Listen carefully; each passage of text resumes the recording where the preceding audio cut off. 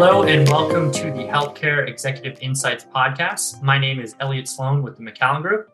And today we have a very special guest, Mr. Randall Scussel, the CEO of North Houston Family Medicine. Randy, thanks so much for taking some time to chat with us today.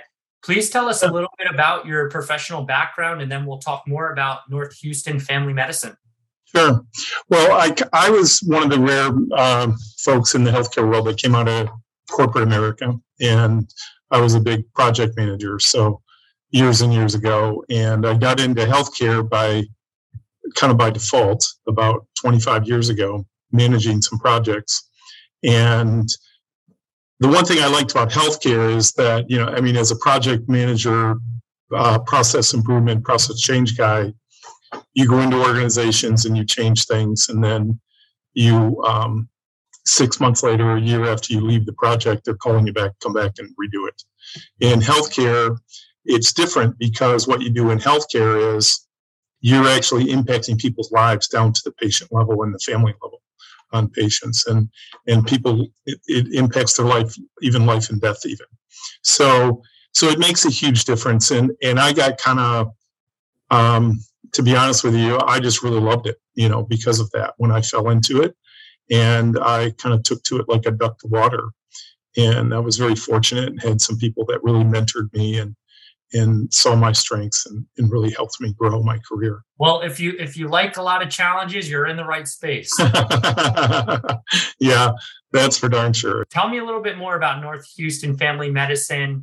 How big is the operation? How many providers? How many patients are you seeing? Our providers see an average of 25 to 30 patients a day, depending on that's in primary care.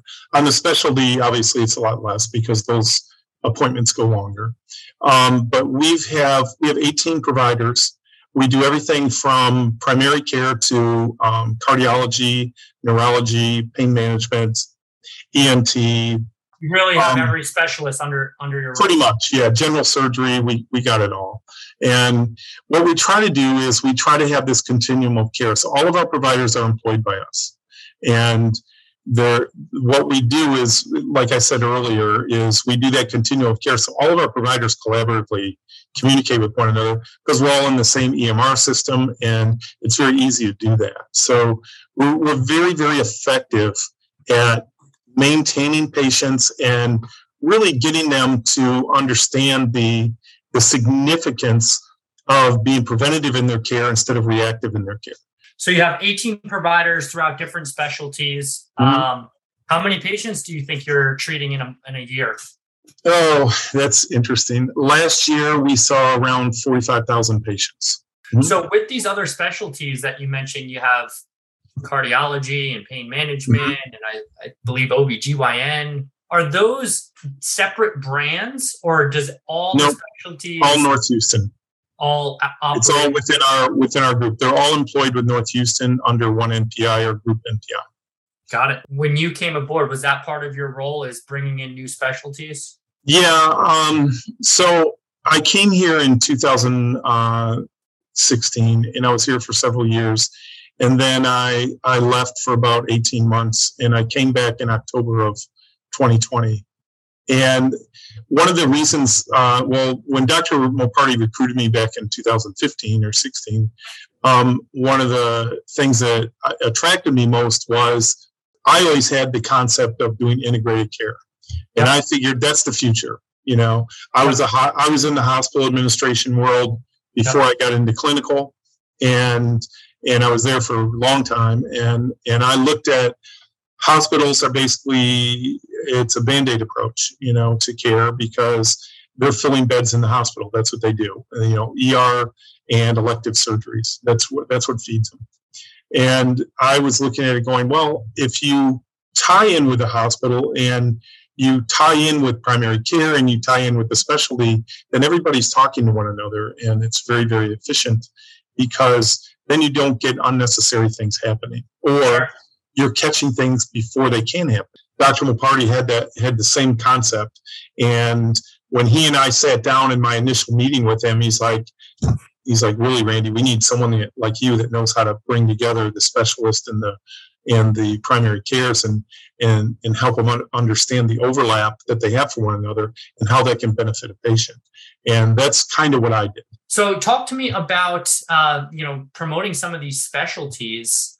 Primary care and family medicine, you might not necessarily need to advertise so heavy to get patients through the door because it's more of a routine thing and people have infections, sinus issues, acute pain issues all the time. But for the specialists, whether it's interventional pain or cardiology, typically people are going to do homework. They're going to do a little bit of research. They want to find a group that really is laser focused in that specialty. Yep. What's your experience in having to do a lot of digital marketing or other forms of advertising to keep the specialists busy? Yeah, we've just really kind of, in the last year and a half, we've really have dove into the social media. And so we have a company that we contracted to do our social media. And they're really starting to get it going now. It's taken a few months for them to kind of get, there's always the doubting Thomases, where we've had with some of our providers, and they're like, on the specialty side, our specialists are very well known, and believe it or not, it's pretty self-feeding. But on the primary care side, it's fairly self-feeding with, like I said, with the ERs. And then it's also because people talk and they go, I have this wonderful provider that I go to in the Humble area. And, who is it? And that's kind of how it snowballs. It sounds like you've grown to be a huge operation with 18 providers without having to spend a lot of money online, because you have such a good reputation, because it's family medicine. A lot of people are sharing their experiences with their loved ones, and people are coming to you through patient referrals. Your doctors have really impressive credentials and background. So when people find out that you're bringing in some of these doctors to the team, they're just following these providers. Absolutely. Tell me, what would you say has been some of your biggest challenges with the growth of the practice over the few years? I would say the biggest challenge that we face overall, even more than staffing and all that, is getting the insurance companies to pay us our fee schedule and to do it consistently. So you got to realize that, there's, when it comes to your claims that you send in, we will send in, let's say I send in $100,000 in claims this month or this week or this day or today. And I take $100,000 in claims that I send in. And of that, I'll be lucky if I get paid on 40% of those for swipe, because they are asking for more documentation. And I can tell you I've done this before. As we evaluated, this was some years ago I did this, but we evaluated 2 patients very similar in every aspect. They work for the same company, so the same exact benefits, and they would audit one patient's chart asking for more documentation, and then the other patient would get paid. And I look at the insurance companies, and I'm sorry, but there's no consistency in why they're doing it. Otherwise, we could accommodate to that. And we could make adjustments to make sure that maybe it's a documentation issue with the provider that prompted that, or maybe it was a different coding thing that they did that our billing people didn't do properly or something like that. We can make those adjustments to fix those types of problems, but they're so inconsistent, and there's no line in the sand that says don't cross this, because that's going to cause us to ask for more documentation. They just do it arbitrarily. Yeah. And the reality is insurance policies and plans have been designed to confuse the consumer, yes, absolutely, to stall up and bottleneck the practices. Oh my gosh, you just hit the nail on the head. That's exactly it. If we can confuse the consumers enough and we can bottleneck the staff, they'll just take a smaller... Whatever we pay. Whatever they pay us. Yep. And that's exactly what they're doing. And if they think that the unfortunate thing about healthcare is we're too busy taking care of patients to be able to chase down, to be able to basically build a consortium of healthcare professionals to raise our hand and show up in Washington and go, this is not right what they're doing. Right. You know, you need to bring an army. Right. You need to bring an army when you're going against the carriers. That's exactly right. I mean, you know, let's face it, man. They got attorneys that and whatnot that they can drag out paying you as long as they want. And no one can outlive them because their pockets are so deep. So do you think value-based care programs will actually lower the cost of care for the insurance and the payers, which would then increase profits for the practices, which should then decrease costs for the patients? Do you think that is plausible? No, I don't. And I'll tell you, here's why I think that. The value-based care is awesome in concept, and it's awesome for the patients, and it's awesome for the providers. But the insurance companies now, like for instance, at the end of 2016, heading into 2017, the president at the time signed it was an amendment to the Affordable Care Act, because the Affordable Care Act had all of these preventative care ancillaries for providers that they could provide that was going to be covered at 100%. Okay. Great example is we would do this annual wellness, that physical on patients. And if they had any family history of cardiovascular issues, or they had hypertensive and they're morbidly obese, or any of those things, we could basically do a full-blown echo on them and do a carotid and all these things. Well, at the end of 2016, at the 9th hour, it was literally signed at the end of the year, in the 9th hour during the holidays, when nobody's paying attention. And it basically took all of those tests that were covered at 100% with the Affordable Care Act, and it pulled them off of the 100% payment if they were doing their annual wellness, took it off. And it's because the insurance carriers came in and said, hey, we got a lot of providers out there that are taking advantage of this. And, yeah, you know, I don't think we need to pay for that. They can get the patient to pay for it, you know? The power of lobbyists. That's correct.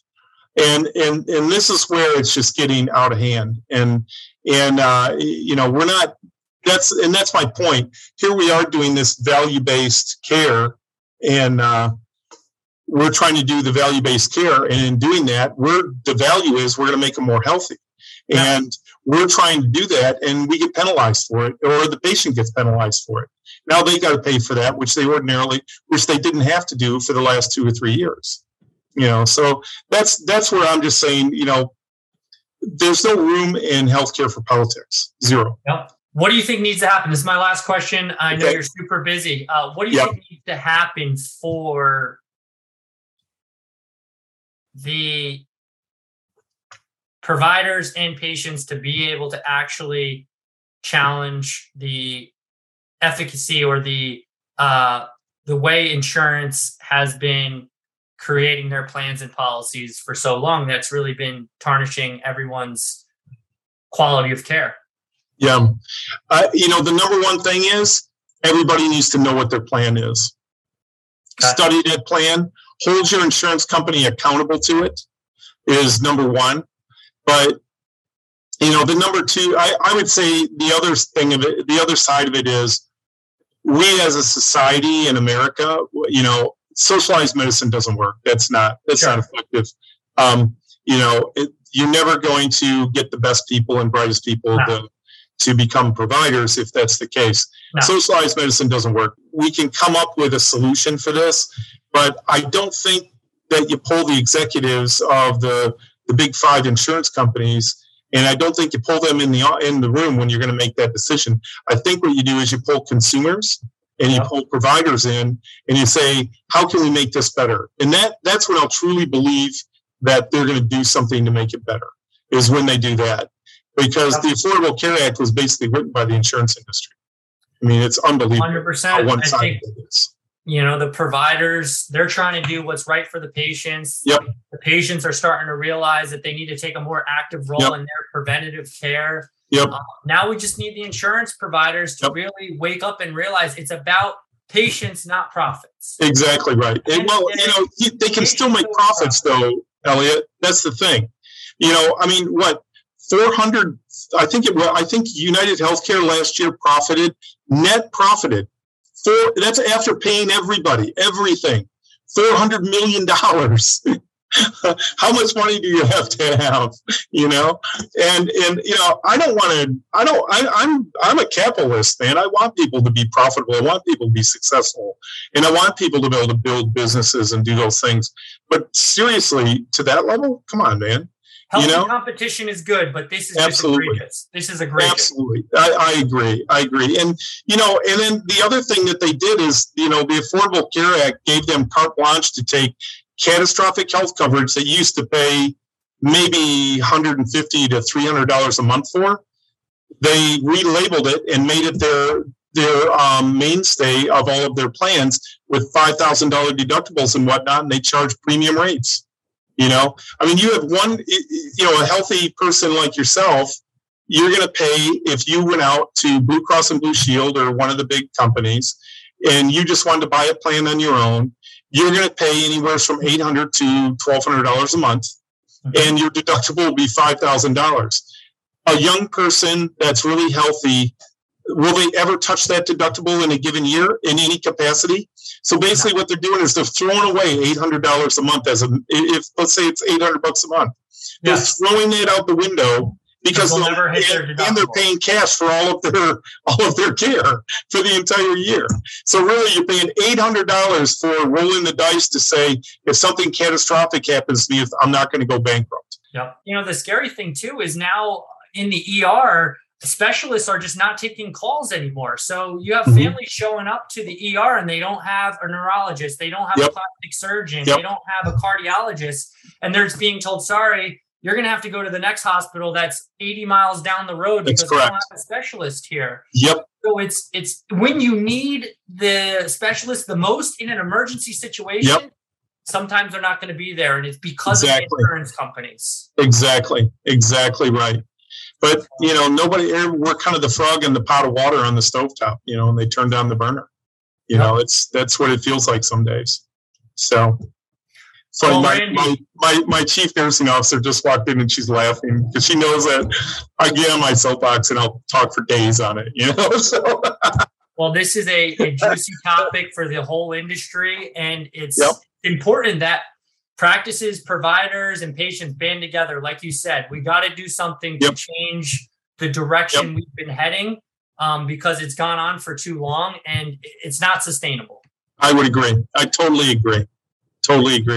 Elliot, thank you so much for, I feel very honored that you wanted to call me and interview me about this stuff, but I'm very flattered. Thank you. Thank you very much for today.